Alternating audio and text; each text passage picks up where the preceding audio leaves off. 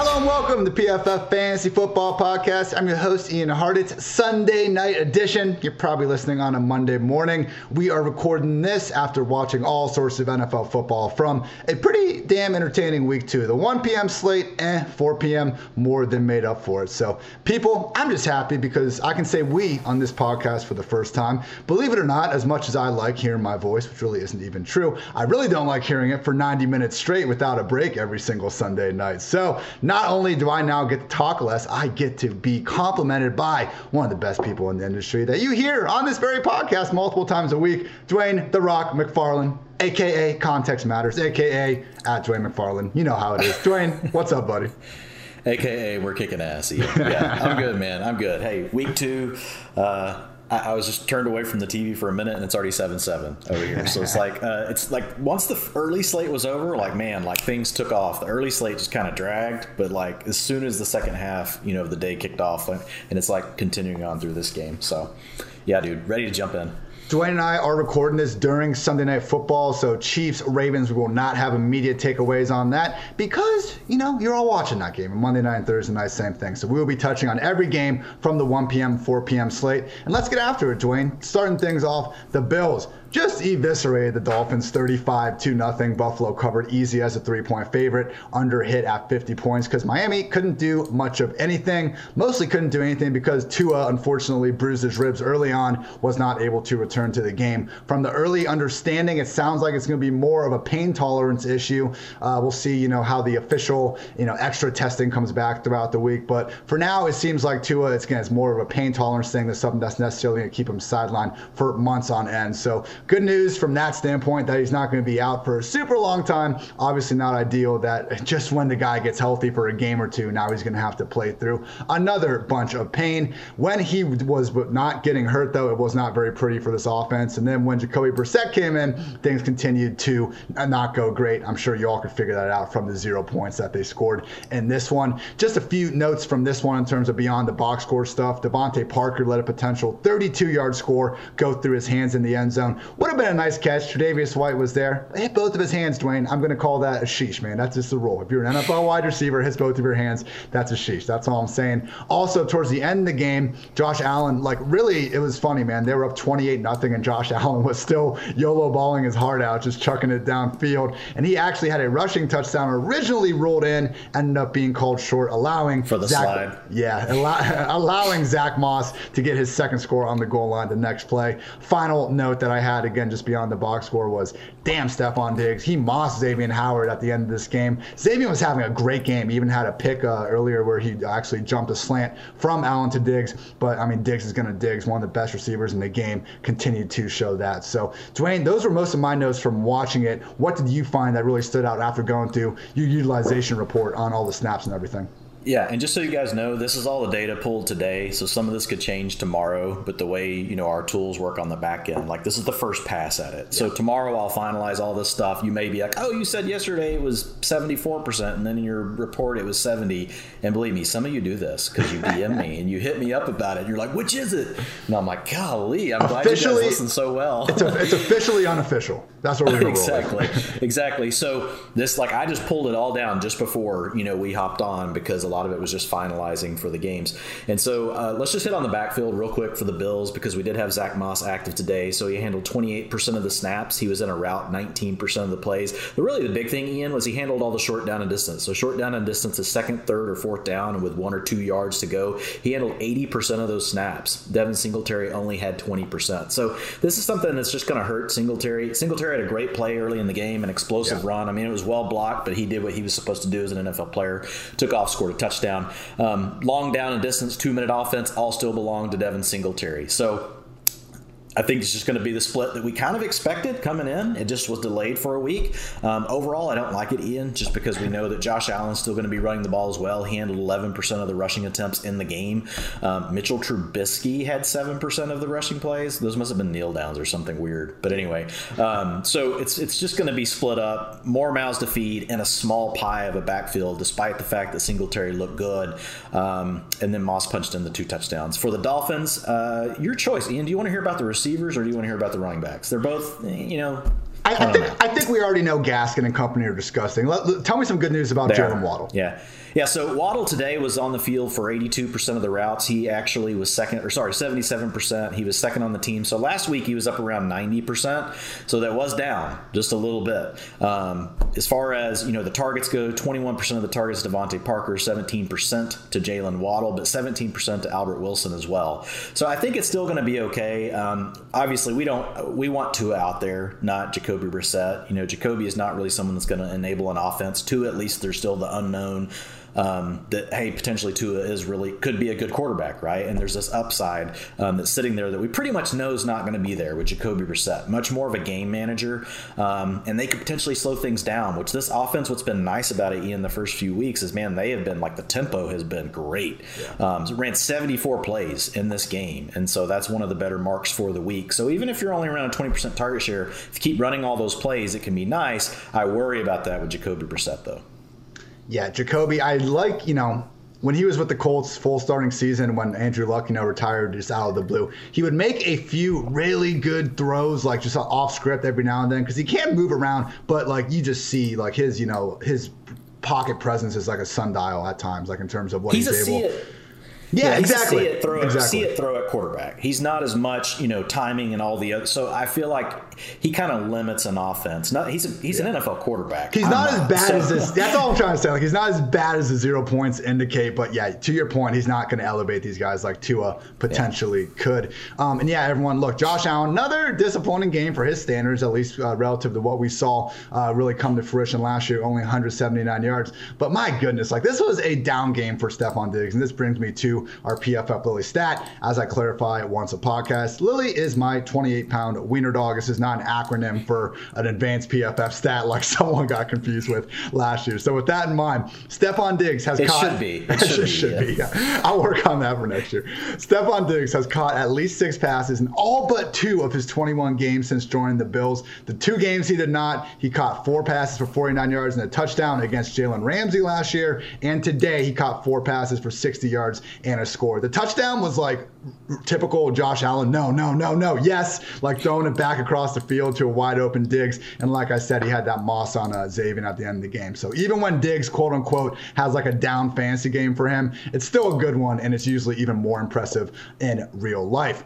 So, people, I did get eyes on that one. We have 4 games from this afternoon that I was not able to watch play-by-play. I wish I had an extra set of eyeballs to do so. Unfortunately not. Luckily, PFF, they give us an octo box with all the games on at once. So, just going to clarify for a few of these games, I didn't get full eyes on it, and that's why some of these sections will be shorter than others. And that is one of these next ones. Bears defeated the Bengals 20-17. Bears covered as a 1-point underdog, and the under hit at 44.5. So, Allen Robinson has caught passes in his career from Christian Hackenberg, Matt McGloin, Blake Bortles, Chad Henne, Nick Foles, Mitch Trubisky, Chase Daniel, Andy Dalton. I nailed it, man. Didn't even have him written down. I just got that memorized to heart at this point. And he dropped a touchdown from the best one yet, Justin Fields. So he caught one earlier. It wasn't a complete waste from Allen Robinson, but could have been a 2-touchdown day. I was seeing some of the Bears slander saying, oh no, Allen Robinson's got a case of Javon Wims and all that going on. Good joke, but we'll give A-Rob some slack. It is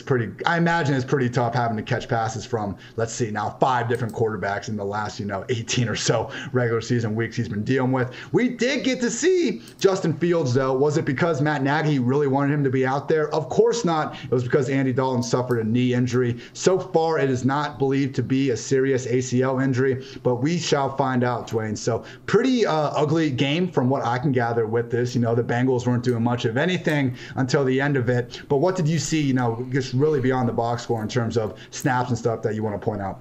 Yeah, just real quick on the Bengals. Number one, Joe Mixon still was doing everything. Sometimes you just have a rough game. You can get all the utilization you want, you can get all the carries, and you run into a bad matchup, and that's what happened. I mean, he had everything essentially.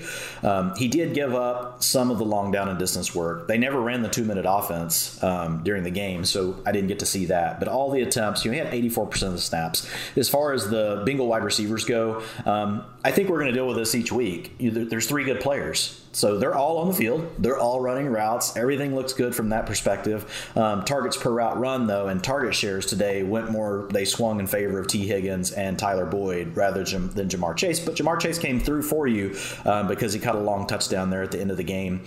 But 2.21 yards per route run today for Tyler Boyd. So it was a nice day. 31% of the targets, 34% of the targets to T. Higgins. So all three guys still. The cool thing is all three. None of the three killed you. Right now, it did have to come late. You were probably sweating it a little bit, but it was okay. Two quick things on the Bears. David Montgomery, man, kind of his stat line. I color code all this stuff, and it's almost as green as Joe Mixon's from utilization. 80% of the snaps, 64% of the routes, 72% of the rushing plays, 100% of the short down and distance. And this week, he picked up 75% of the long down and distance. He didn't get that last week. He split that. Now, the 2-minute offense went completely to Damian Williams. He had 100% of it. But I think that overall is really good, for Montgomery, Ian. Knowing how good he looked last week, I don't know obviously you didn't get to see this game as much. I didn't get to see him with my eyeballs today. I want to go back and watch it again. So very positive for David Montgomery and that box score. He's continues to look like a very solid RB2. Yeah, and we can live with him. Look, not every running back is going to play 100. Nobody except Najee Harris in week 1 plays 100%. He missed the snap. He missed the snap today. Oh my gosh! I saw your breaking news tweet about it. That was freaking great. Out. They're like, "Oh my God, is he here?" Oh no, he just missed the snap. I see what you did. Yeah. just took a play off, but yeah, as long as Montgomery is getting a decent portion of that target share, that's fine. And again, in this game, 4 targets, caught 3 of them for 18 yards. We can certainly live with that. But our PFF Lily matchup stat here comes from the first guy you talked about, Joe Mixon, because we just cannot fade this volume, not even if there is a fire. Since week 1 of 2020, his combined carries and targets in 8 games, 21, 20, 20, 31, 32, 21, 33, most recently 21. So Joe Mixon has the workload of an RB1, and God forbid no injuries happen. I'm knocking on wood as I say it. I think he will be an RB1 when everything is said and done this season. Next game also wasn't able to catch the full viewing of it. Broncos defeated the Jaguars 23-13. Denver managed to cover as 6-point favorites. The under of 45 hit. The main highlight I just kept seeing because, red zone's flying on and this and that. Courtland Sutton just absolutely balling, which was great to see. Week 1 really just caught a bad matchup against James Bradbury, who is pretty much like his kryptonite in terms of just one of the best cornerbacks in the league when guarding these, bigger bodied physical wide receivers. Wasn't a problem in this one. 12 targets, 9 catches, 159 yards. Only thing he missed was scoring a touchdown, but seems like there's little doubt in the absence of Jerry Jeudy that Sutton will be this passing game's #1 option. And then, on the Jacksonville side of the ball, it's tough, Dwayne, because I see Trevor Lawrence make a couple throws a game, and you're like, okay, yeah, that's why he's been lauded as one of the best recruits in just quarterback prospects in recent memory. And then you see all the throws he's making to the other team, and it's like, damn, Trevor, like, what the hell was that, man? So still rough from him. Look, we've seen so many end up being successful rookie quarterbacks have these sort of struggles. And we'll talk about Zach Wilson here in a little bit. There are worse positions to be in than Lawrence right now. With that said, it's not good that we have to be making these excuses. When we were talking about in the preseason, man, take a grain of salt with this good performance. It was still better to see guys playing well than seeing them play poorly. So when you add that on top of the fact that ever since Urban Meyer's gotten there hasn't been too much right going on, at least that people can really agree with on the outside, and it's just not looking all that promising for Lawrence and his passing game. So managed to find Marvin Jones for a touchdown the first drive of the game. After that, Jacksonville could not find the end zone. Their other score was actually a defensive special teams one. I think they actually just got some field goals. So only one offensive touchdown for the Jaguars in this one. Hopefully they can get moving on.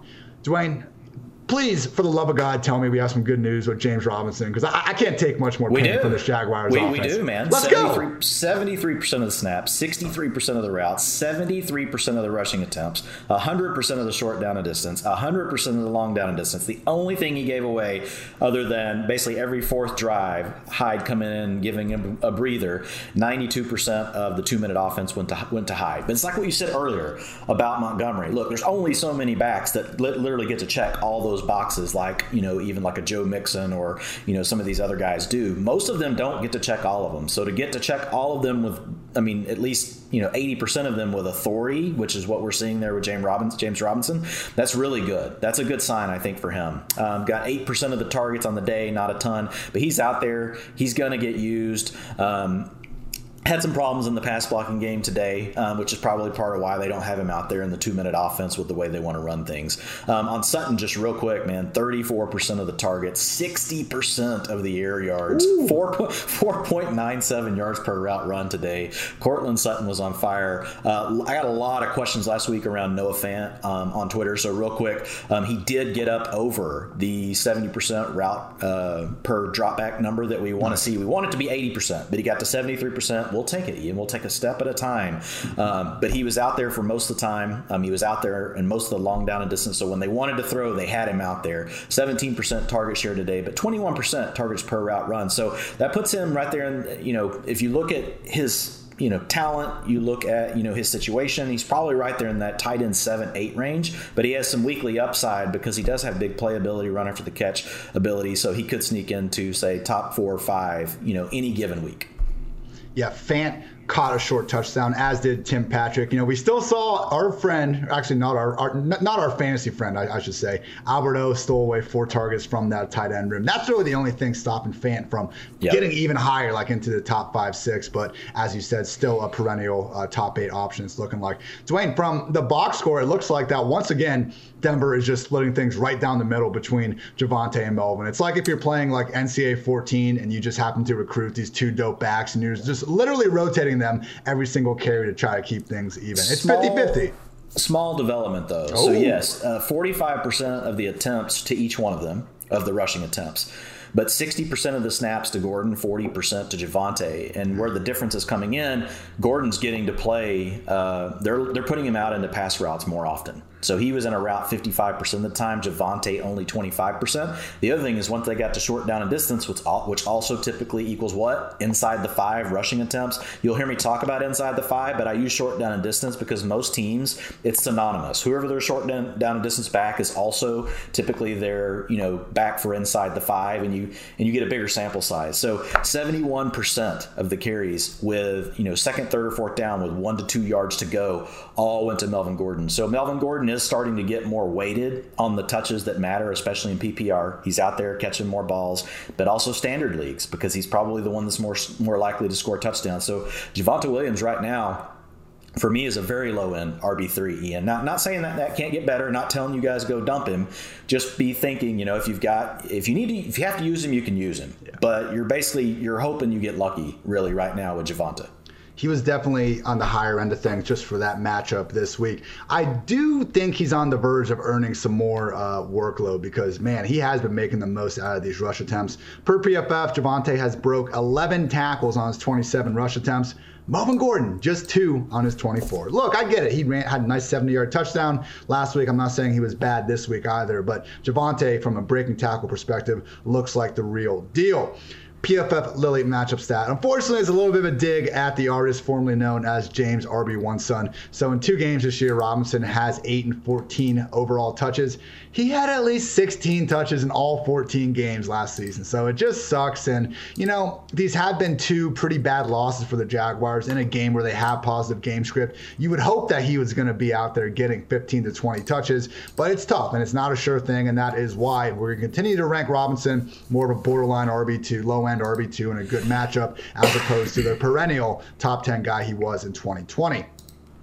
Next up, Browns, Texans. This was the third of the 4th game I could not get full eyes on. Texans covered, again, our favorite Texans, plus 13.5 underdogs entering this one. The over hit at 48.5. It was funny early on in the slate. I do these sheesh alerts just trying to do, again, beyond the box score type things. And a bunch of people were just adding me about Andy Janovich scoring a touchdown, the Browns fullback. And that doesn't really qualify. It's just annoying. But you know what, people? There you go. Andy Janovich, goal line, vulture, sheesh. It is annoying when you already have Kareem Hunt and Nick Chubb. But I'm cool with the fullbacks getting a touchdown. They deserve to get a touchdown. That's because you're a linebacker, and that's like your cousin. You're a linebacker. The fullback is like your cousin in the football family tree. I used to love in high school when like a coach would like reward a team by putting their alignment at fullback and giving them a run. I guess Bruce Arians still does that with Vita Vea from time to time. But anyway, staying on the subject, a lot of injuries in this one, unfortunately. Jarvis Landry suffered a knee issue, had to leave this one very early. Baker Mayfield, it looked problematic for a second with a shoulder injury, but he was able to come back in. Tyrod Taylor suffered a hamstring injury, and he will actually be out for next Thursday night as well, which led to Davis Mills coming into this one for the Texans. And then finally, for all of those that definitely have super big fantasy implications with this, Danny Amendola with a hamstring and Nico Collins with a shoulder injury also got banged up. So not the most eventful game. It looked like the Texans might have something for the Browns early. Brandon Cooks had a nice touchdown. Tyrod was out there running around doing his thing. He scored a 15-yard rushing touchdown, but ultimately just couldn't stay healthy enough. For those that were just hoping for an explosion from the Browns offense, it's unfortunate you didn't get it. And Dwayne, we didn't get it because, again, it's looking like Chubb and Hunt, much more of a true 1A, 1B, if not just, straight up down the middle committee than I think a lot of people were expecting going into the season. Yeah, 41% of the rushing attempts, to each one of them. So it's dead on, from a rush percentage standpoint. It's kind of like, the situation we just talked about. When you look at just the true snaps, 57% to Chubb, 38% to Kareem Hunt. If you look at the routes, 62% to Chubb versus 34% for Hunt. That was kind of weird. You don't usually see that for Chubb. I would have to dig into that further. My guess is it was just based on the game script and the number of first and second downs where they chose to actually put Chubb into the route. Now, they didn't have any receivers either, so they had to get their backs out there. Like the tight ends, here's the tight end target shares. All three of them, 24%, 14%, 19%. That was across Hooper and Njoku and Harrison Bryant. So they had to take everything through the tight ends and the backs pretty much this game. Donovan Peoples-Jones, man, this is 2 weeks in a row, Ian. He's had a chance to show us something. Sorry, you're cut. You're gone. Can't keep you on any of my squads, even the deep ones anymore. I'm through with it. As far as the Texans go, I think we saw now with a little bit of a different game script, like what can happen, right, with Mark Ingram. And I know everybody was kind of excited about it. He still handled 50% of the rushing attempts, but whenever you end up in a situation where you're not leading the whole game, which the Texans aren't going to do very often, it's problematic. Last thing I'll say about the Texans, I don't know if you had an injury note or if you may have said it and I may have not heard it. I think you was it? Oh yeah, Collins had a shoulder. Yeah. So I was wondering what the deal was because last week he was really the wide receiver too, and he must have done that really early in the game because he pretty much didn't play at all. That running back room just remains a complete mess on the Houston side of things. All of them being used. Yeah, credit to Philip Lindsay for catching a short touchdown pass. I think it was like 20 yards, but yeah, people, we are staying far away from that. And also, I mean, look, Baker, he only had to throw the ball 21 times, so when you hear those heightened, tight end target shares, just realize it was still relatively, mild overall numbers. Yeah. Austin Hooper led the way with just 5 targets. But man, oh man, has Baker just continued to be efficient as hell with his opportunities, despite there not being a ton of them. 19 for 21 in this one, and cool stat from the PFF back end. This year on play action, Baker Mayfield is 15 for 15 for 230 yards. Let's get the guy some healthy freaking receivers here for a week and see what can happen. But that is not the PFF Lilly stat. That award goes to Mr. Brandon Cooks, who just keeps on balling out. So if you guys remember, Will Fuller and my guy Duke Johnson went bonkers against the Lions last year on Thanksgiving. That was Fuller's last game before he got suspended. So since then, Brandon Cooks has gone 5 catches, 65 yards, 6 catches, 59 yards, 7 catches, 141 yards and a touchdown, 11 catches, 166 yards and 2 touchdowns. We fast forward to 2021, 5 catches, 132 yards, and today 9 catches, 78 yards and a score. Just again, shout out Brandon Cooks for balling out. He was one of these guys where you looked at his past career, Brady, Breeze, Watson, a briefly good version of Jared Goff. Like, he was always playing with these great quarterbacks, and it was sometimes hard to discern the difference between Cooks and who he was playing with. This, at least for 2 games, and really even going back to last year a little bit too, is proven to us just how great he is. I mean, Dwayne, we could see Brandon Cooks just have like a quiet 1,300-yard year because no one gives a shit what's going on in Houston. And hey, credit to him. Hopefully next year he gets to play, or halfway through this year, gets to play on a legit contender. Next game up, this was hopefully Tyrod's okay. That's going to be key for him. God, never see more bad luck with the guy. This just sucks. Yeah. Rams 27, Colts 24. This was an entertaining one. This really wasn't as close as the score indicated, but hey, credit to the Colts. They covered at plus 4.5, over hit at 48.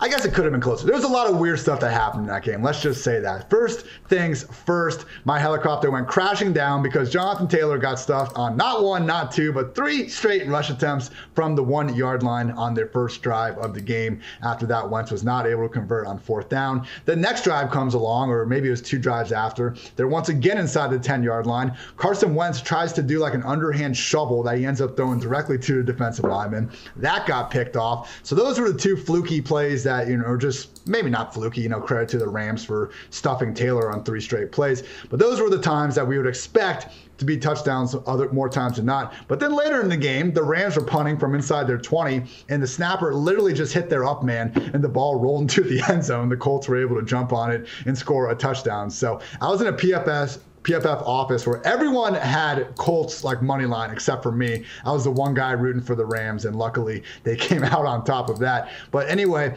Michael Pittman was impressive, Dwayne. We don't give him a ton of credit on this podcast, but credit is earned here on the PFF Fantasy Football Podcast, and I thought he did that in spades in this one. He really is just problematic to get to the ground when he gets going. Really big guy, and the Colts have done a good job setting him up for some yak-friendly schemes. I just saw in this one him actually pulling away from the guy more so than just, blown coverage instances. So overall for Pittman, 12 targets, caught 8 of them for 123 yards. No T.Y. Hilton, no Paris Campbell, but even when they're back, I do think Pittman, if anyone, is the guy to own in Indy. Also would note that Darrell Henderson was playing relatively well, and he was really dominating snaps and everything until he suffered a ribs injury. And this is really problematic, people, because what has Sean McVay said all offseason? That he likes Henderson. He doesn't like that Henderson can't stay healthy, and that is once again rearing its ugly head. So Sony Michel came in and looked spry. I don't want to say necessarily better, but certainly looked like someone that could split work even once Henderson is back in action. So that'll definitely be something to monitor, particularly, man, rib and shoulder injuries for running backs. You're taking enough hits every single game. That's really hard for me to imagine guys are able to continue running like they would, run as hard as they would want to at 100%. Final note was that Carson Wentz did not finish this game. He suffered an ankle injury that we're going to need to find more about going into the upcoming weeks. And that led to Jacob Eason coming in and immediately getting intercepted by Jalen Ramsey on his second pass of the game. So fun game. Again, a lot of weird things were happening. I guess that's kind of the case with some of these Carson Wentz Indy teams. But hey, Dwayne, it is what it is. What did you take away from this? And I'm guessing a big part is the artist known as Marlon Mack reappeared in this backfield rotation. Yes, he did. And that's just a real pain in the butt. So, now your total snaps for JT, 45%, Nyheim Hines, 38%. 45? They couldn't get him 50, Dwayne? No, 18%. Got to get 18% to Marlon Mack. You have to do this. You have to do these things. And this is what I talked about all off season too, and I'm still pissed and surprised. 24% of the rushing attempts to Marlon Mack, 71% to JT. But here's the bigger problem. JT only targeted on 7% of the routes that he ran. He was only in a route 33%. Last week, they schemed it up to get him engaged. And that's the problem. If they don't do that and they don't create those looks for him, he's not naturally part of the passing game.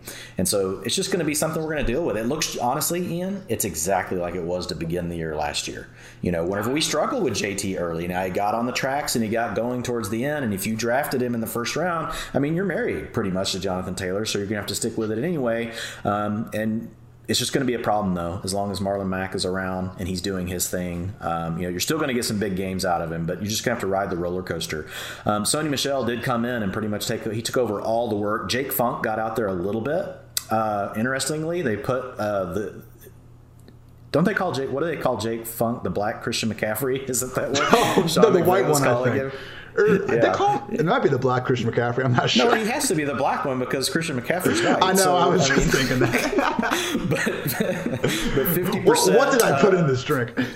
Well, yeah, 50% of the short down and distance. Not exactly the way I think of Jake Funk, but it was on a really small sample size. Here's the one thing I'll say about the Rams, man. They have their starters and they love them. 100% of the snaps to Higbee, 100% of the snaps to Cooper Kupp, 98% of the snaps to Robert Woods after a kind of a weird week last week. And man, Deshaun Jackson, no longer, only 5%. Van Jefferson, 92% of the snaps, Ian.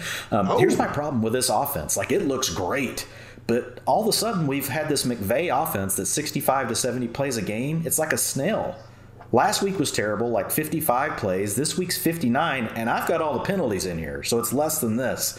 So that's kind of scary because it becomes more like what we got used to with the Seahawks offense, where you're scoring fantasy points, but it's like on razor thin margins because it has to come through efficiency. And so if all of a sudden you face a defense that can actually keep those 4 or 5 targets from turning into touchdowns, and not to say that was the case, Kupp had 9 targets today, so he was fine. Kupp was 39% of the targets, but just so you guys know, Woods was 29%. I know he didn't show up as big in the box score, but I think Robert Woods is going to be fine. But man, if this offense would get back to the old McVay ways of 70 plays, oh my gosh, it would be nuts for fantasy football. Right now it's good, but it could be nuts.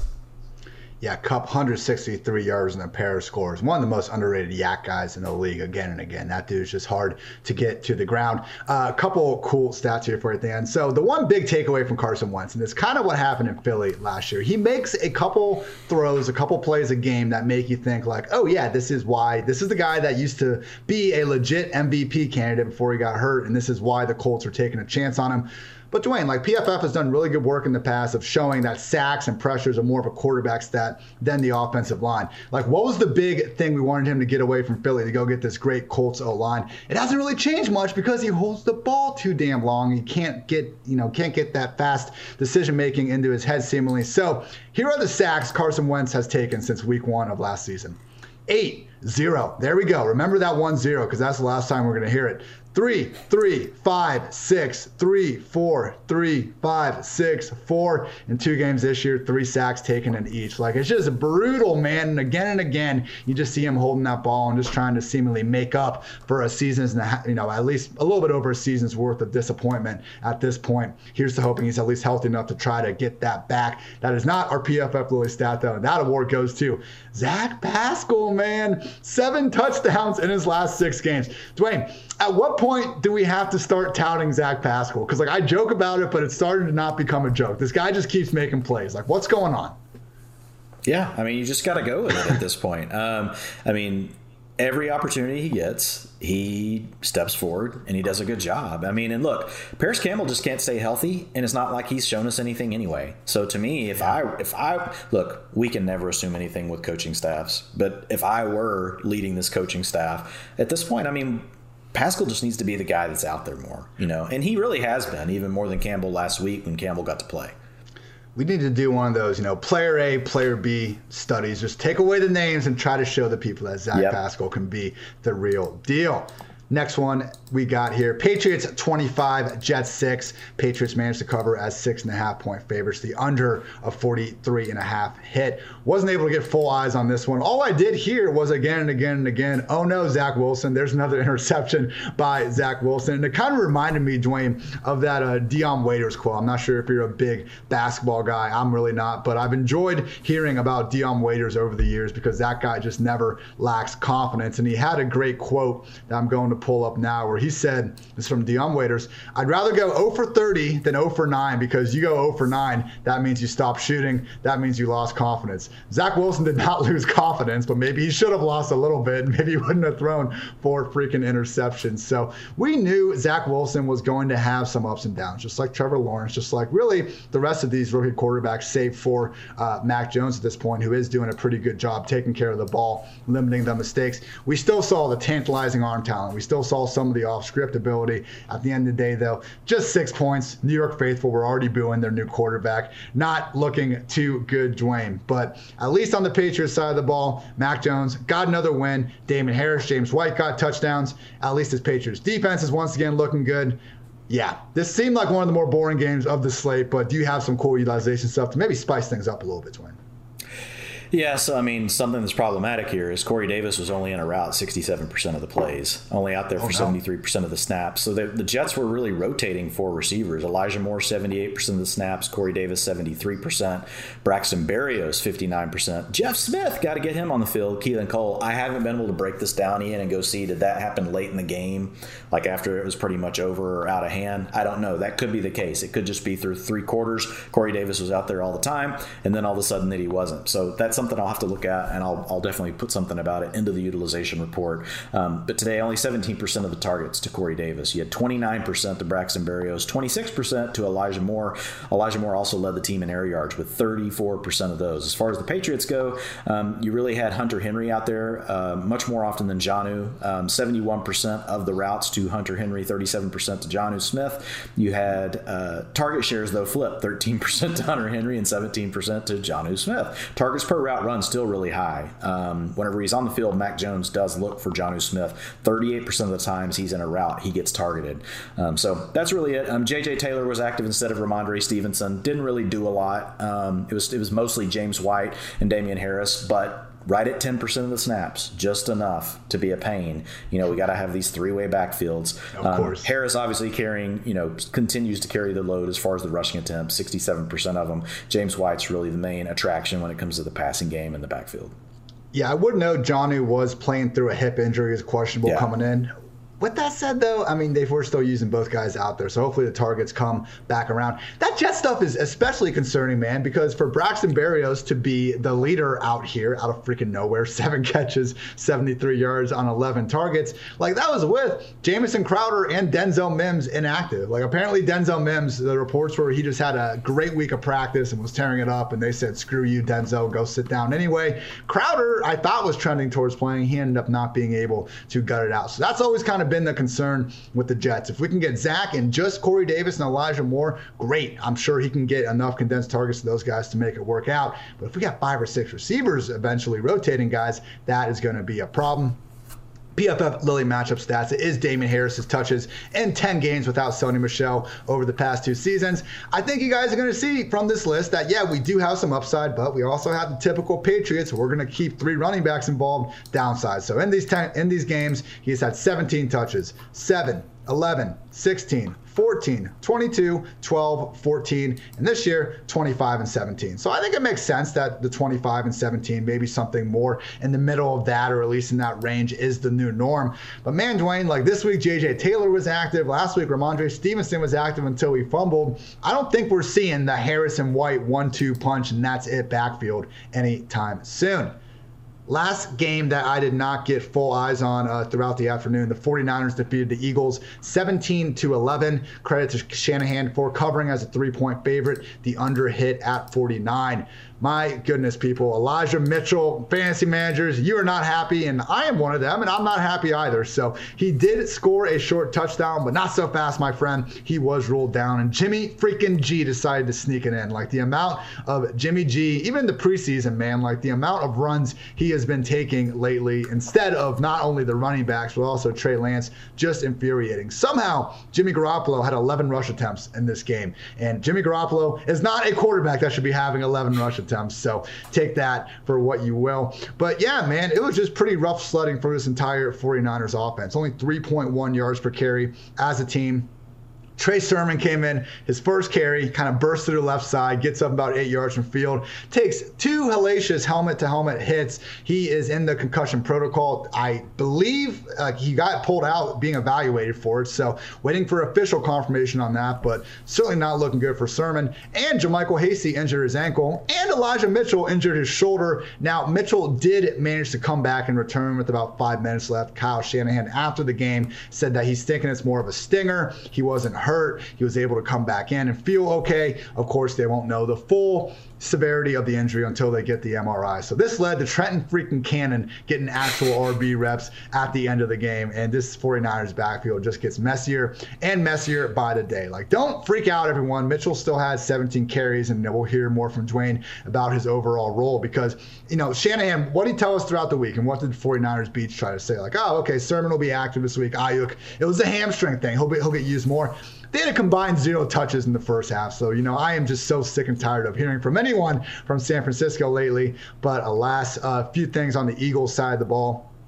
Jalen Hurts hit Quez Watkins on a deep dime, 91 yards, somehow got hawked, wasn't able to score a touchdown, but credit Quez Watkins on the 2-catch, 117-yard performance. He was the only Eagles receiver with over 25 yards, so let down for Devontae, Goddard, all those other pass catchers, but, credit to you, Quez Watkins. But hey, didn't matter for Jalen Hurts. He still put together a good QB fantasy performance. Why? Because dual threat QBs are a cheat code like we've been telling you all freaking summer, people. 10 carries, 82 yards, and a score on the ground. That will play. We'll need to see what the final, fantasy football verdict comes out from these QBs. But if he missed the, QB1 threshold, I don't think it's going to be by too much. So, unfortunately, the Eagles did lose their stud defensive end, Brandon Graham, to an Achilles injury. Hate to see that. Credit to this defense, though. Now in back-to-back weeks, making both the Falcons and 49ers look awfully bad. And we've seen them, both those offenses look quite a bit better in their other matchups. So, Dwayne, let's kick things off with this 49ers usage, because we can't trust what anyone's saying. We can only, at this point, trust what the numbers are telling us. Yeah, so 61% of the snap, and it's kind of tricky because the injuries that all played a role in it. But it was essentially what we saw last week, to be honest. About half the carries went to Elijah Mitchell. He came off the field on long down and distance and 2-minute situations, gave way to JaMycal Hasty.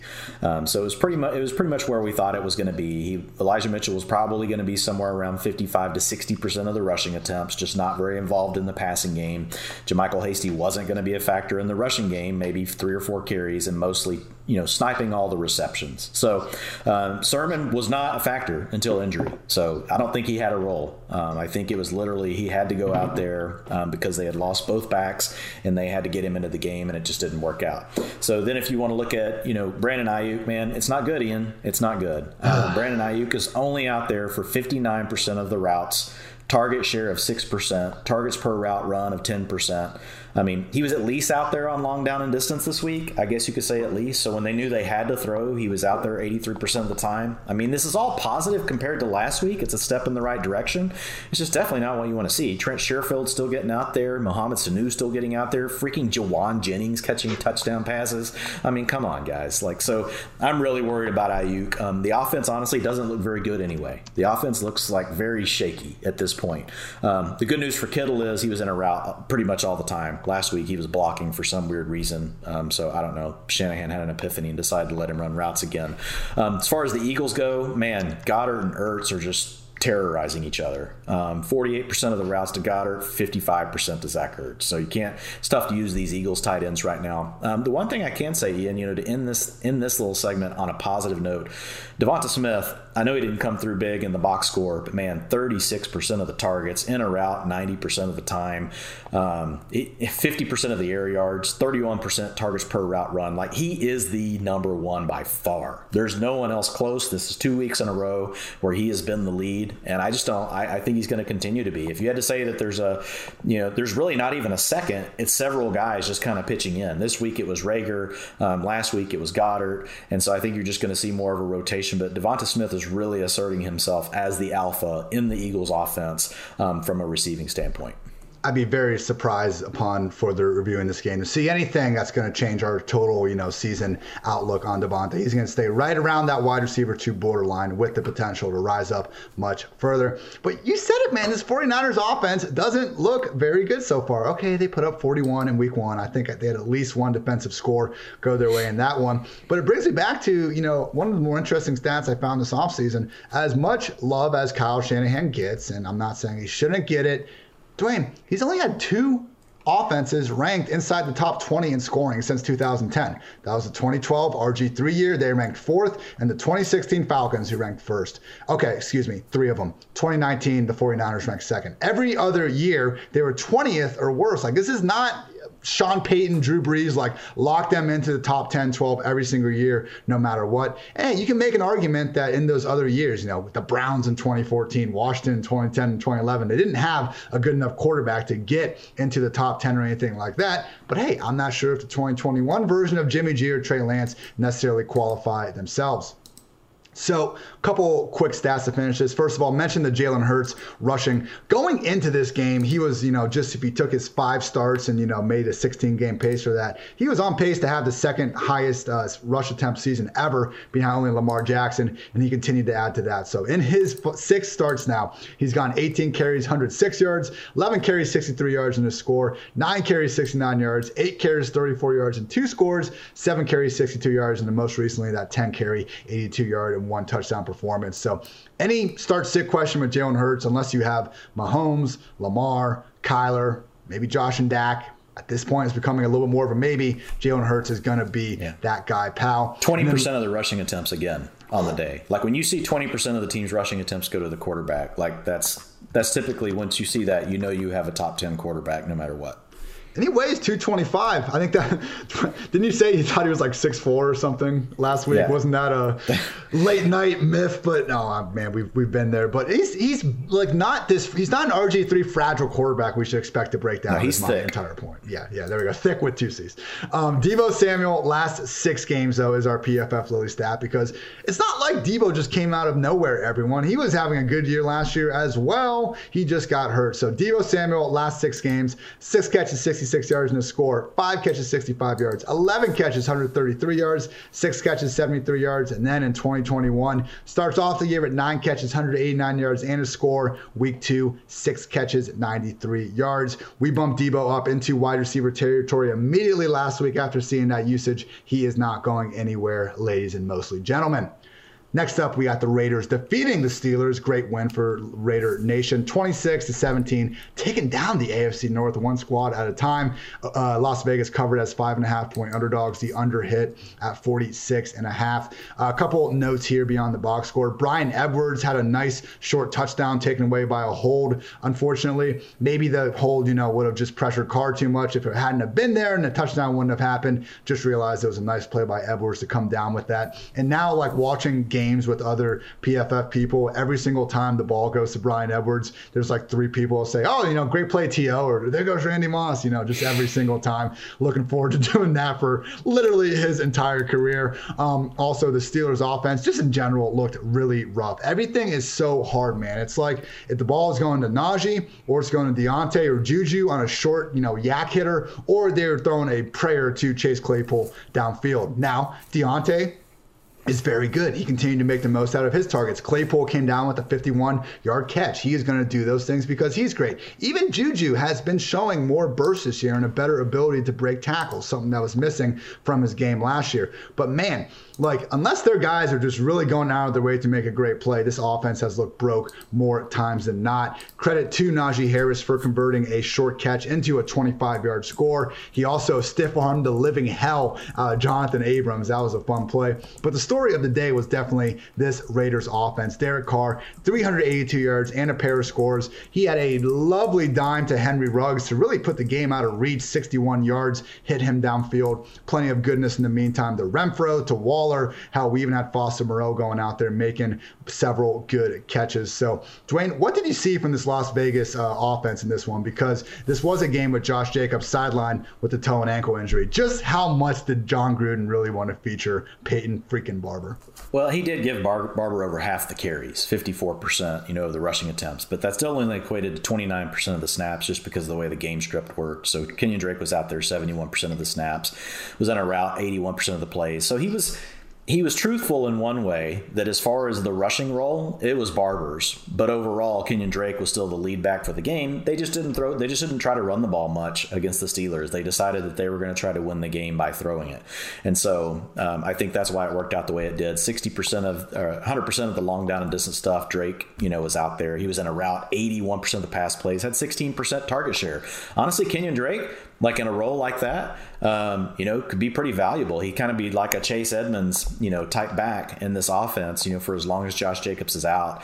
As far as the rest of the offense goes, just real quick on the receivers, Edwards and Ruggs, 86% and 76% of the routes. So we want to see Ruggs get up above 80%. Like when you have receivers down below, tight ends, you can have them in the 75% range and get by. receivers, you really want them up in the 85% and above. So both of them are kind of hovering around that range. They were both out there all the time in very obvious passing down situations.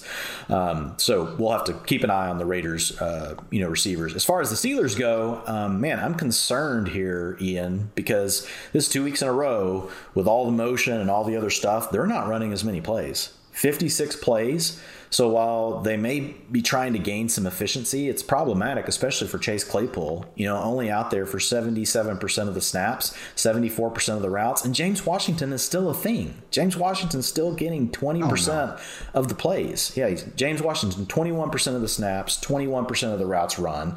So it's really hurting Claypool. The low play volume of the offense. They're still throwing plenty, even though they're trying to give these running looks.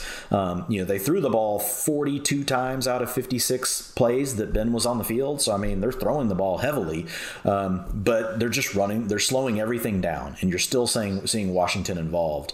So I think that's going to be problematic for Chase Claypool owners. You're just, if you've got him out there, it's probably going to feel a lot more like what it did last year. If they were running 65, 70 plays, you could deal with some of this other stuff because his routes are technically up. He's not giving as much time up to James Washington as he was last year. So from a percentage standpoint, but his overall raw numbers, they look very similar as far as the number of routes he's getting to run. In fact, they're lower than what we saw last year. So that's a problem for Chase Claypool. We don't want James Washington to be there. James Washington doesn't want to be there. The Steelers are still making James Washington be there. A couple injury notes. Unfortunately, Diontae Johnson, 9 catches, 105 yards. He was helped off the field on the last play of the game, man. I didn't even notice this until I was reviewing some things. Maybe a knee injury. Oh, man. Like, how bad did it look when it happened? Yeah, so it was a very last play where they were just basically trying to, get some extra yards. There was no chance of really winning the game. It was a meaningless play. He got all the way over to the sideline, was trying to get out of bounds, and he couldn't, and he got tackled. And Diontae's one of those players, every time he's tackled, you're like, oh, get up. Every time. And so he kind of got – it didn't look weird. It's just the way he went down, and the defender just kind of rolled on his legs. His legs were straight out. It's not like it got twisted any weird way. But I think, Diontae's he's a fragile dude. And so, yeah, we'll have to see what happens because, man, he looked great, Ian. Like he is – He is the best. He's the best receiver on this team. I know he didn't have a huge, day in the box score, but I mean, he was out there for 100% of the routes today. 98% of the routes today, 100% of the routes to Juju, but 37% of the air yards, 32% of the targets, by far. Like that doubled up Juju. It was 10% more than Chase Claypool. So I mean, Diontae, like the two players to own in this offense are Najee Harris and Diontae Johnson. The rest are going to kind of rotate in and out of whether or not they're going to be valuable enough for you to start them, depending on the size of your league. Please be healthy, Diontae. Do this for us, fantasy and real life football gods. Come on, we don't ask for much. Just don't take Diontae from us. Other injury notes, TJ Watt suffered a groin injury. And the Raiders, man, that was scary with Derek Carr when he took that initial hit really around his legs, but he was able to come back and return, appeared no worse for the wear afterwards. So Derek Carr will get our PFF Lilly, honorable award here that everyone's always fighting over. Getting that stat. Derek Carr in his last 6 healthy games, 381 passing yards, 316, 336, 371, and in 2021, 435 against the Ravens and against the Steelers, 382. The man is absolutely balling. And for a second, Dwayne, I was like, how come we haven't been on him more this year? Last year, this podcast gave Derek Carr a ton of credit. People can go back and freaking listen to it if you don't believe me. I know Derek has blocked me on Twitter because I made way too many meme-filled jokes about his lack of ability under pressure over the years. But in the year 2020, he truly played great, and he's doing so again in 2021. The only problem, Dwayne, as much as I would love to move Derek Carr up the ranks here, and okay, I'm sure we will a little bit, the next 6 games still, man. Dolphins, Chargers, Bears, Broncos, Eagles, Giants. Hey, he just overcame 2 tougher defenses than maybe all of them. At the same time, man, that's rough again. I still don't know if we can go all the way to Derek Carr streamer material just yet. Yeah, I kind of think we do. I mean, I think we're just at the point. It's like you said. I mean, you read the numbers. Yeah, I did. I mean, it's 300. It's over 300 yards every freaking single game, and it hasn't really mattered which defense. And so, I mean, there's quite a few quarterbacks you like using, but I mean, we're about to talk about another team here in a minute with the Saints, where I would definitely rather start Derek Carr than Jameis Winston, and knowing what you're going to get Jekyll and Hyde, with that offense. So yeah. Carr should definitely be in the top 20. I think QB1 territory still a little bit away, but I don't know, Derek. Keep proving all of us haters wrong. You're playing some freaking awesome football as of late. Next matchup, as Dwayne was teasing, Panthers defeated the Saints 26-7. We saw the bad version of Jameis in this one. Credit to Carolina for covering as 3.5-point underdogs. The under hit at 44.5. Yeah, man, Jameis had 2 interceptions that pretty much got an entire uproar of laughter from the room. They were just the most Jameis being Jameis picks ever. It looked like he had maybe gotten a lot of that out of his system. He had the LASIK. He had Sean Payton helping him out. But, man, they were just bad and just overthrows, not, again, laughter, people. These were not interceptions where, guy ran the wrong route, you can give him a break. It was bad. I enjoyed it. I love when Jameis has these terrible games because it's entertaining. He's so much bad Jameis is so much more entertaining than even an average QB. So from that perspective, I love it. But if you're a Saints fan, I understand that maybe you don't feel quite the same way about it. On the other side of the ball, another good game from Sam Darnold. I will say this was not the same Saints defense that, took Aaron Rodgers down last week. They were missing, I believe, 5 Give starters. him his credit, Ian. Come on. No, Dwayne, we talked about this. We're not giving him his credit just yet. We talked about this several Adam weeks Gase, ago. Man. Come on. He's been stuck with Adam Gase. Sam Darnold is playing much better than he ever has, and it makes sense that he got rid of Adam Gase and a Jets, system that is making Zach Wilson not look much better in the same spot. So another okay isn't doing it justice.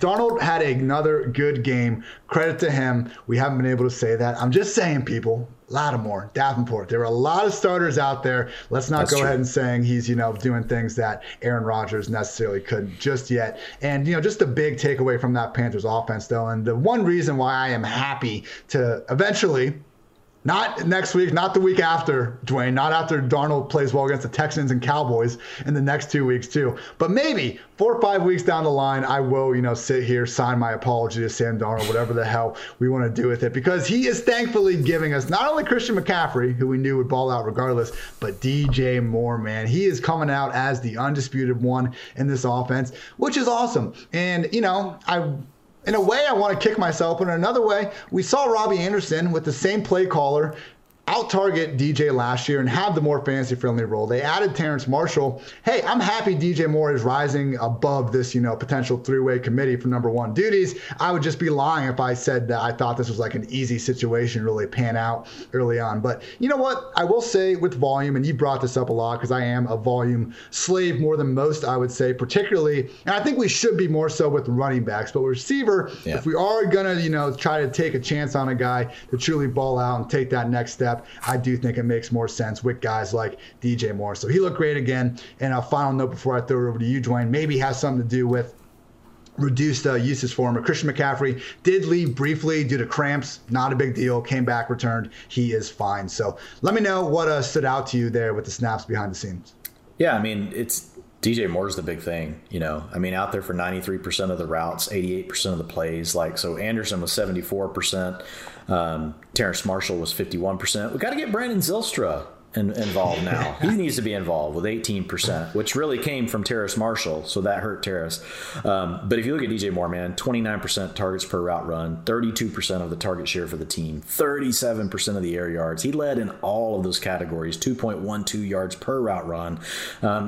Moore looks great, man. He's the alpha on the team. The other guys, so far at least, have just been much more complimentary to him and McCaffrey. It's their show. I mean, they're really running the offense through them. So if you drafted DJ Moore, there's really not anybody in the second round, in the fourth round when I look at it right now, and I got plenty of Moore. But, I mean, Cooper Kupp, is probably the other one. Like you would probably say if we redrafted again today, that might be the two receivers. And Evans had another good game today. Godwin's still good too. But like if you had to really narrow it in, I would think those would be the two receivers people would probably be the most excited about. That would be third round picks now, right? Not fourth round picks if we were to draft a fantasy team right now today. As far as the Saints go, man, 44 plays. Is this even right? Like maybe the person that pulls the plays in wasn't. That's correct. That's correct. Oh my. 44 plays, like the Cowboys run that. You seem offended, Dwayne. That's really bad. Let's just say that's really bad. Like you heard me earlier talk about the Rams being at 59 being bad, or I think the Steelers were at 55 being bad. 44 is atrocious. You can't do anything on 44 plays. So just something to be aware of, folks. You did have Taysom Hill working into the game as well. So Jameis played 93% of the snaps, which of only 44, which is really bad. So Taysom was out there for 25% of the plays. Obviously not the quarterback every time. They were moving him around. So they're still doing that. But, man, there's just nothing to buy into here. Target share for Marquez Callaway is the only positive thing at 20%. I mean, people know Kamara. Kamara's getting everything. 84% of the snaps, 74% of the routes, 62% of the rushing attempts. Like these are historic numbers for What Kamara. do you want to say the snaps were? 84% of the snaps. Oh, let's 74% of the routes, which he's normally been around 65 for his career. 62% of the rushes, normally been between 40 and 45% for his career. 30% of the target share today led the team.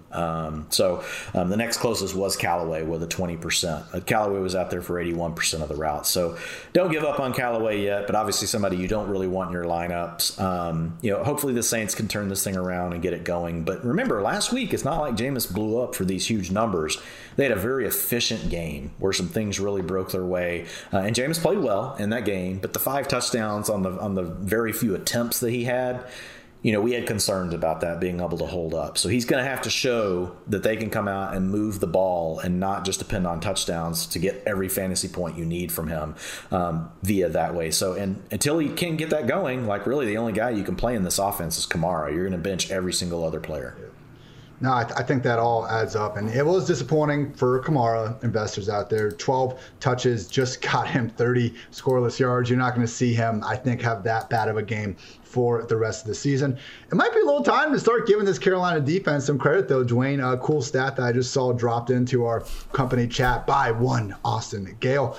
Carolina has created pressure on 52% of their opponents' dropbacks this season. That is the best in the NFL. So bad performance from Jameis, but we should be giving Carolina a little bit credit as well. Brian Burns and company certainly wreaking a lot of havoc there, at least so far into 2021. PFF Lily stat is for Mr. Christian McCaffrey, who, it's just like at this point, if he doesn't have over 100 yards in the score, we're like, what the hell, man? And this one he was able to do way more than that, 137 total yards and a touchdown on the ground. I mean, this is ridiculous, Dwayne. He has finished outside the week's top 8 running backs in full PPR 2 times since week 1 of 2019. Twice. Like, we're not even saying like an RB2 floor. This guy these floors as like a high-end RB1. He remains the running back position's all-time NFL leader in fantasy points per game. Just don't take it for granted, people. If you got that 101, you are absolutely thrilled. We knew that 101, 102, 103, that was like the best spots to draft, but it's always been 101 for Mr. CMC, looking like he's once again on his way to breaking fantasy football as we know it.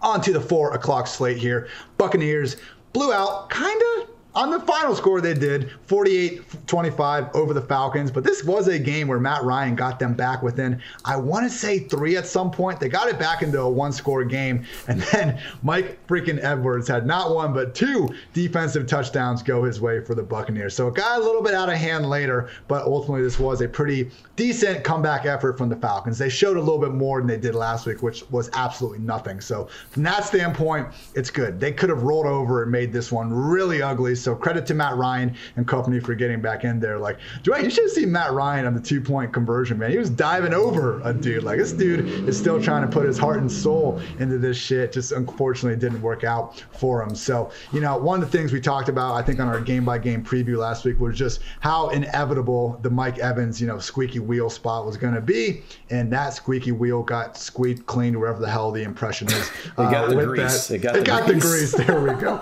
Can you tell I'm not very handy. Clean. I'll fix my car, man. I'm taking that. Someone knows what they're doing. 9 targets, caught 5 of them for 75 yards. Pair of short touchdowns. Brady also got 2 more touchdowns to his BFF forever, Gronk, and a 5th for good measure to Chris Godwin. So, Dwayne, I remember one of the things you said in the summer is like if you couldn't get necessary, I think Brady might have been your number 1 strategy at quarterback. I think you said Hurts and Brady, right?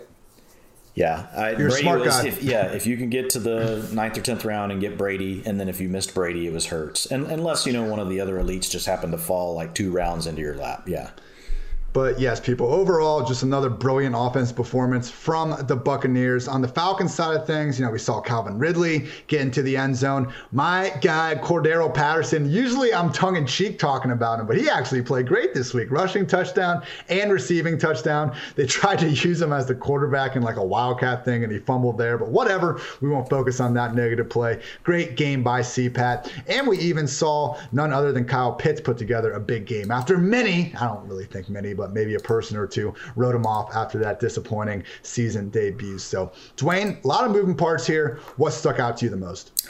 Yeah, I mean, just a couple of quick things. And you hit it, but Mike Evans, he was out of the game for a bit. But it's like you said, it was the bounce back game. 42% of the air yards led the team, 25% of the targets. Probably both of those numbers are higher, right? If he didn't end up missing some time, after running a route that was a non-contact thing where he came out of the game for a little bit. Yeah. Antonio Brown was only out there for 50% of the routes, which was kind of interesting as much as the Bucs threw the ball.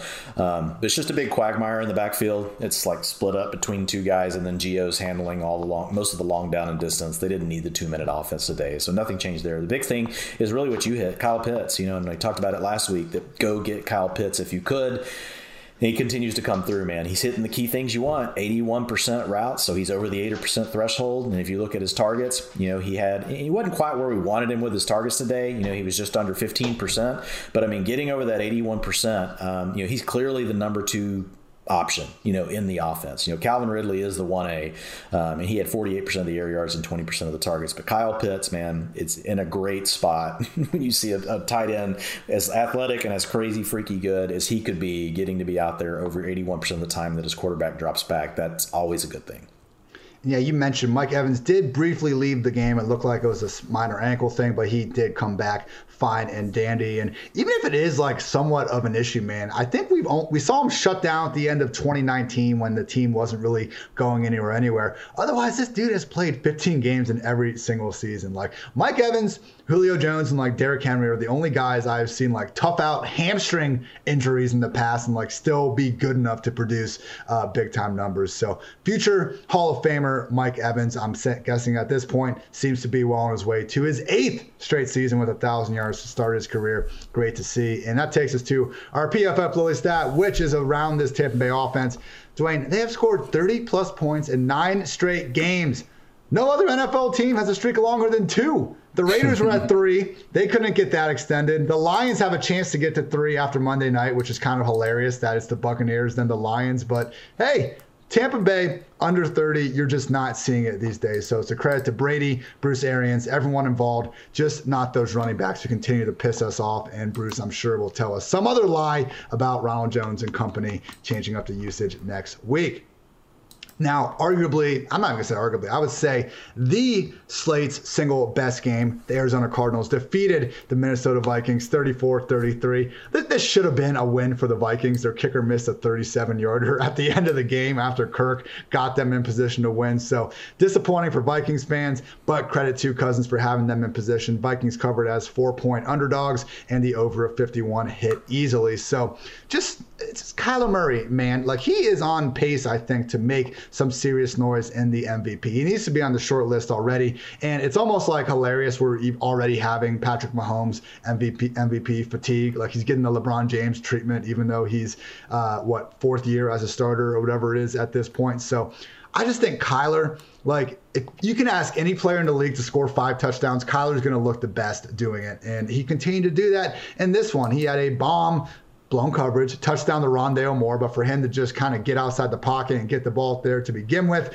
was impressive. Hopkins had a touchdown. A.J. Green had a touchdown. Somehow, A.J. Green returned from the dead. Just a little screen. Don't freak out. And if anything, it told us how much of a liability Bashaud Breeland is at this point. But then Kyler also ran in for a touchdown. So 4 total scores on the day from Kyler, 400 yards passing through the air. And again, it just looked incredible every time. Like the throws he had to Christian Kirk specifically. One time it was just a laser on like 3rd and 18, squeezed it between a few times. And then late in the game, like 4th and ball game pretty much, it would have been tough for them if they didn't get it. Cover 0. I swear to God, Dwayne, I thought Kyler was just chucking this thing downfield on 4th downs. Kirk's sitting there waiting on it. Nope, it actually hits Christian Kirk in single coverage. So great game from Kyler and great game from Kirk Cousins, in a week where my Jonathan Taylor helicopter went crashing down. Oh, I didn't mention with the Patriots game. I was yelling all week about Jacoby Myers scoring a touchdown. Spoiler, he didn't. So, a couple high-profile misses from your boy. A couple of you did point out that, hey, Ian, good call hyping up Kirk Cousins as the best streamer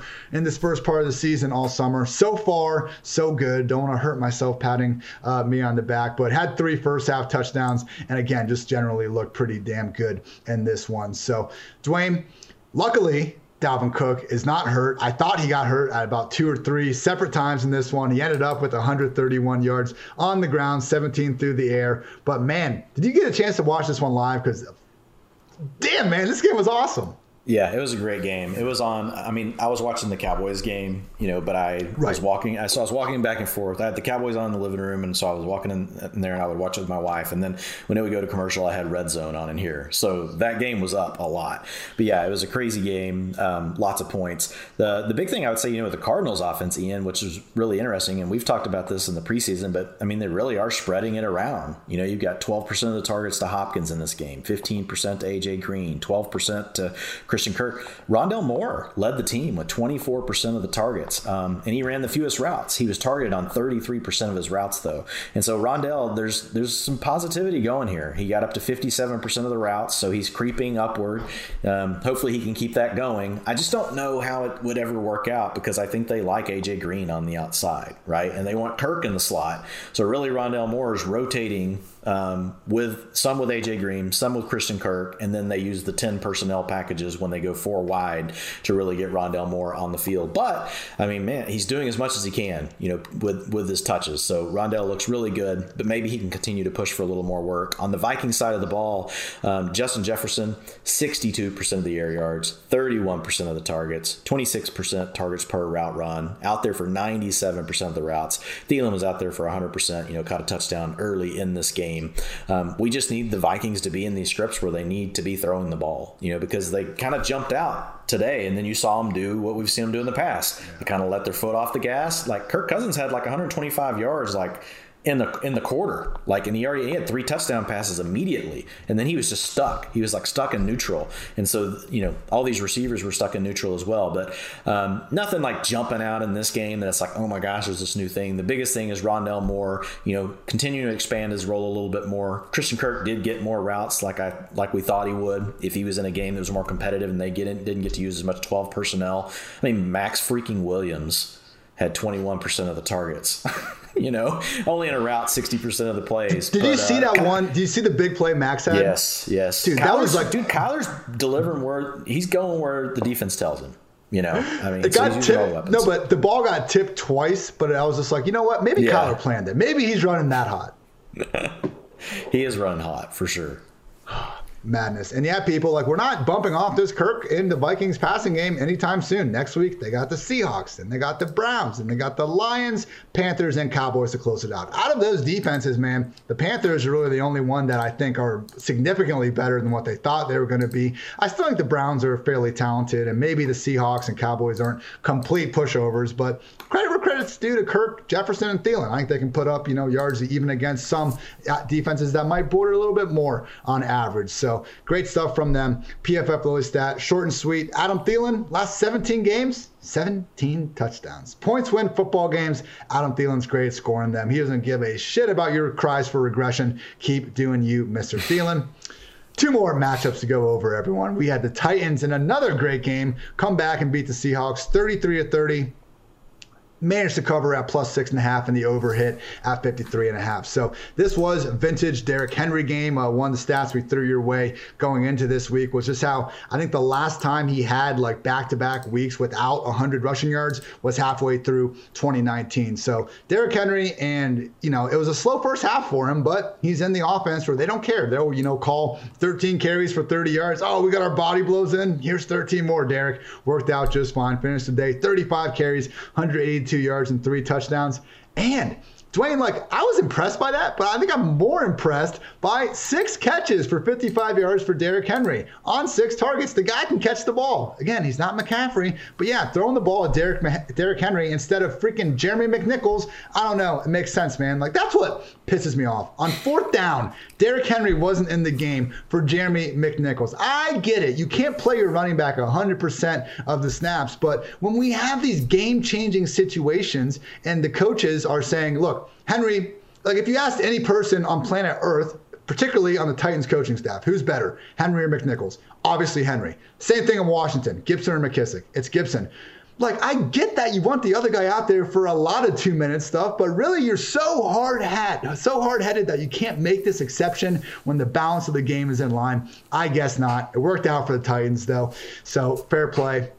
Couple notes on this one. Tough day for the AJB wide receiver 1 season fan club. 3 catches, 43 yards on 9 targets. That's a lot of targets. I mean, that is not rare situation where we can't blame volume for this, because he dropped a 30-ish yard catch down the sideline early after he had a sick double move, and then later dropped another one down the sideline. Not quite as egregious, but definitely 2 catches we would expect him to come up with. He got a play action bomb that could have been a 50-yard catch. It was weird, man. It's almost like he put his arms out 10 yards early and kind of slowed himself down.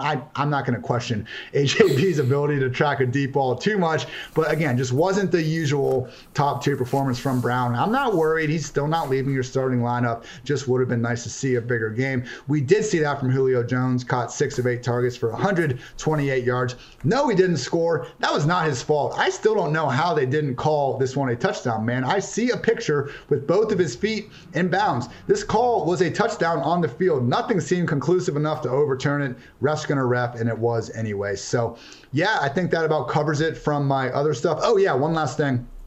Tyler Lockett, another fantastic game, because he's Tyler Lockett and he's a fantastic wide receiver. Could have been even bigger. First drive of the game, he reels in this 50-yard classic Russ moonball. Later on the drive, he had a good 3 steps of separation. Russ managed to miss him. So Lockett has had an incredible season so far, and it could have been even bigger with a better ball from Russ. So again, very entertaining game with 63 total points scored. What stuck out to you, Dwayne?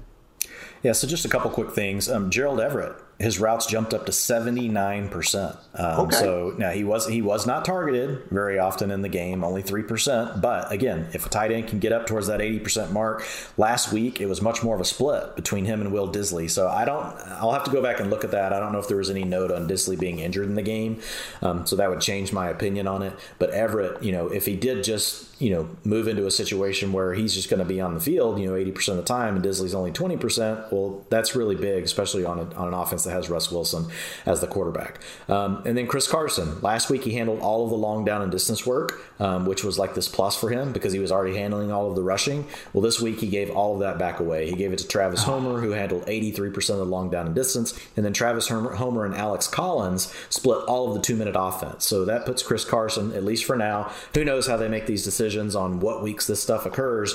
But this is what happened last year. Occasionally he would get those weeks where you're like, oh, Chris Carson's an every down back. And then for 2 more weeks he wouldn't be. And then there'd be a week where he would be. And then there'd be 2 weeks where he wouldn't be. So we seem to be back onto that kind of checkered back and forth pattern that's going on with Chris Carson. Still going to be fine to have as a low end RB2. But as of this time last week, looking at those situations, if he was taking those over, he was really looking as a high end RB2 with a chance for RB1 upside. So just know that there's a slight downgrade with Chris Carson. As far as the Titans go, Derrick Henry, man, 75% of the 2-minute offense this week. We'll see. Does that stick? 100% of the long down and distance still went to Jeremy McNichols.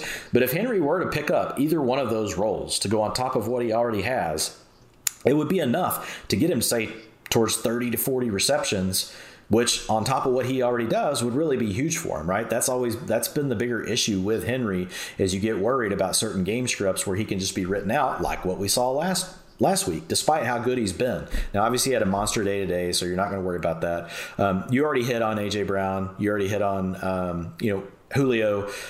Both played 90% of the snaps to AJ, 90% of the routes to AJ, 93% of the routes to Julio Jones. So both were, last week they were lower in those numbers. So they got behind in the game. They weren't playing as much at the end. So it's good to see that they're out there most of the time.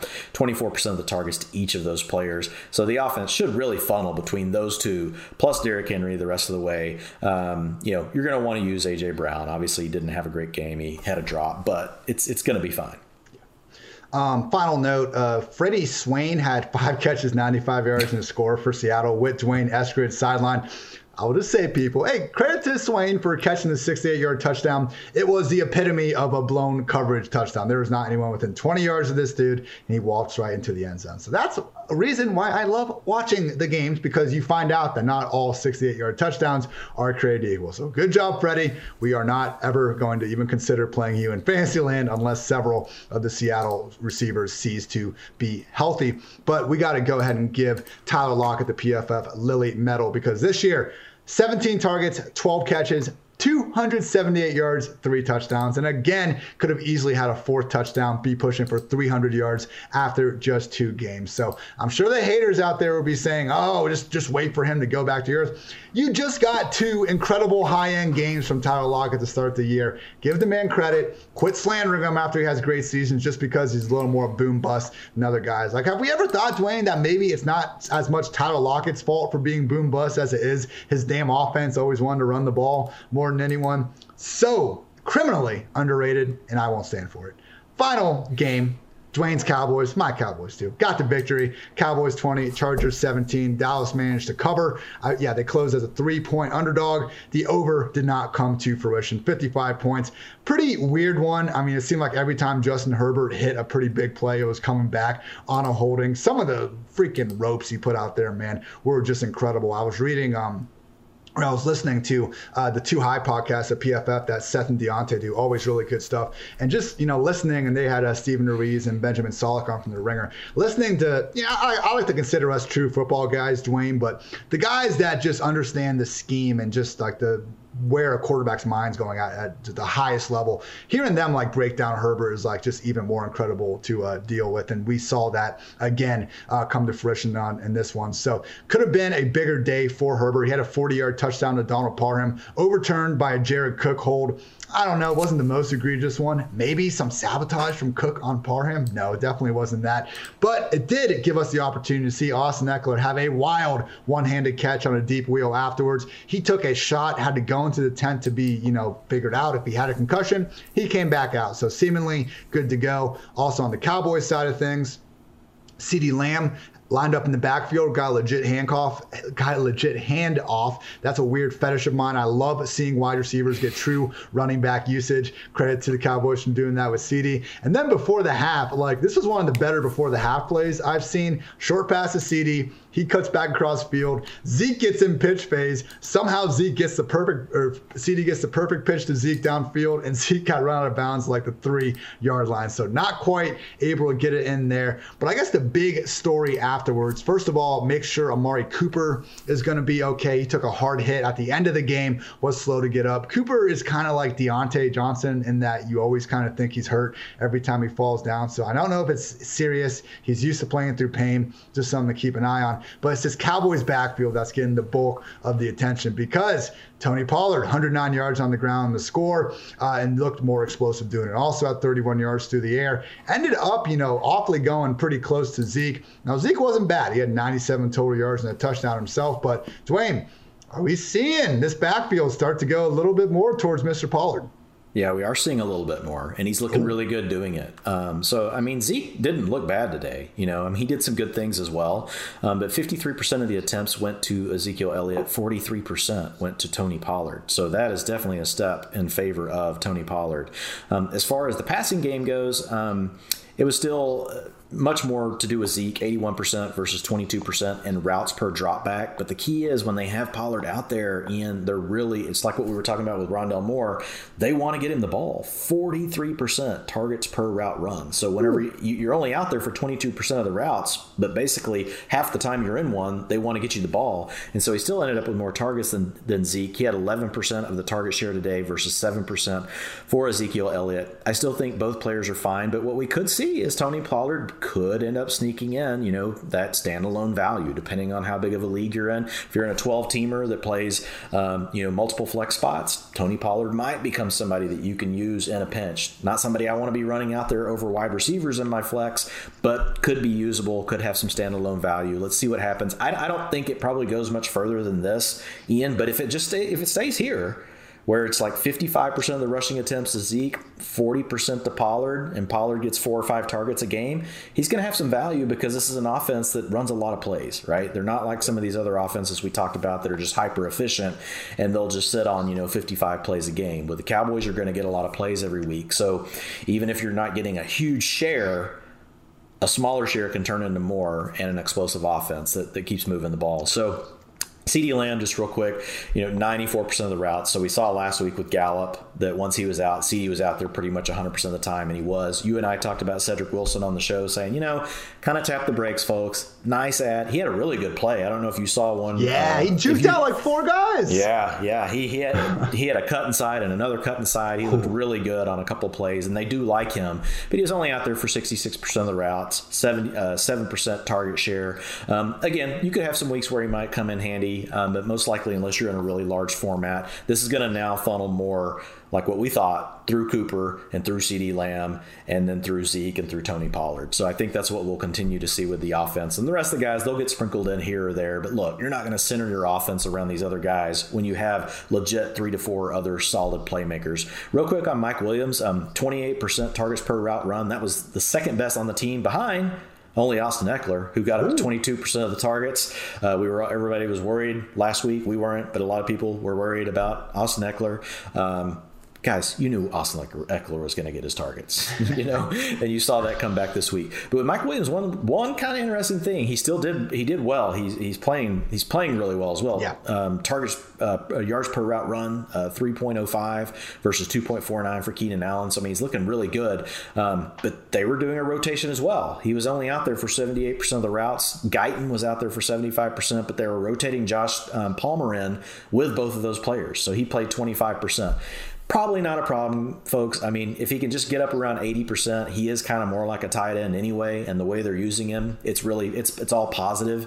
But I just thought that was kind of interesting. So on long down and distance, like they didn't have him out there as much. He was only out there for 57% of those snaps. They were getting Guyton and some of these other guys involved. So just something only to keep an eye on. Don't take that and say Dwayne said to bench Mike Williams. No, I didn't. I did not tell you that. But it is something that, that's my job, right, is to let you guys know if there's anything that's kind of setting off potential alarms, like a couple of weeks ahead, and we'll track it. We'll see what happens next week. It could just be a blip like what we saw with Robert Woods last week, being down at 68% of the routes. Boom, bounces back up to 98% today. Could be the same thing with Mike Williams. Yeah, I'm not quite, Mike is starting to turn in consistent wide receiver 1 value. I still think, that wide receiver 2 borderline upside, wide receiver 3. Let's just make sure what we're seeing is consistent, not, going to be a 2-wink, as you were saying, exception to the rule. But yeah, for the Cowboys, we did see them just run the ball a little more than usual this week too. Dak only had the 27 total pass attempts, got held under 400 yards for the first time in seemingly years, but won't expect that to be too much of an issue here moving forward. So I mentioned the Austin Eckler concussion, able to return from. And yeah, it takes us to our final PFF Lily stat. And I stole this one from our fellow coworker, Nathan Yonke. Always a great follow on Twitter. Gets you all the snaps. ASAP Rocky at PFF_Nate Yonke. Tony Pollard scored more fantasy points than Ezekiel Elliott for a second straight week. I know it's infuriating people. We're still going with Zeke. Like you said it best, Wayne. Zeke looked good too. It's okay for both running backs to look the same, to both look good, I should say. I won't disagree with anyone that said Pollard looked better. He did. He had a better game. Ezekiel Elliott just fine as well. People, we have concluded the podcast.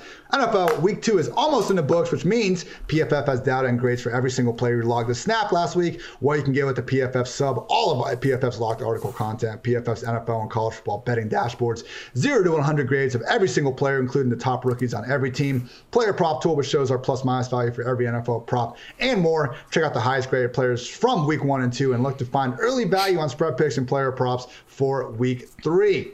Also, people, we need to give a shout out to Western and Southern because the PFF Fantasy Football Podcast is sponsored by Western and Southern Financial Group. While you focus on your football lineup, Western and Southern can help you figure out your financial game plan. Their playbook of life insurance, retirement, and investment solutions can help meet your needs so you can rest assured on game day. They'll help you understand your needs and focus on your financial goals with a custom plan just for you. Visit westernsouthern.com to get started. Dwayne, we've made it, man. 2 weeks in the book. Only 16-ish to go. Yeah, man. No, it's great. It's awesome to actually be able to get to pull some of this data like together so quickly and give folks quick insights. So I'm excited about the format that we use tonight.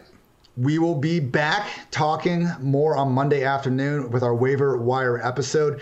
You know, I thought we had a good episode last week, but I just want to let people know, like, it will be almost solely waiver wire focused in the future. I want to get Dwayne's good thoughts from week 1. We had a lot to talk about, but I think a lot of people might have gotten the podcast just wanting pure waiver stuff, and it took us about 45 minutes to get into it. So just saying, in the future, that one will be more waiver wire focused, probably more on the 30-minute side. So keep an eye out for that. Dwayne, your utilization report comes out Tuesday afternoon? Yeah, it should be out Tuesday morning this week. My goal is that this week I should be able to get it done tomorrow and have it done by the end of the day so it can come out Monday morning. First week was just, it's crazy. So this week, not quite as much news, but there's still going to be plenty of stuff, and I'll dig deeper into all these different things. And those of you that have read it, we hit on some of the basics here, but I get into who's getting the third down targets, the end zone targets, all that kind of stuff as well. So you'll have some of the things you heard here, but I'll beef it up some more for you tomorrow. Again, at Dwayne McFarland on Twitter. Context matters because, of course, it freaking does, people. For Dwayne, I'm Ian. Thank you, as always, for listening to PFF Fantasy Football Podcast. And until next time, take care, everybody.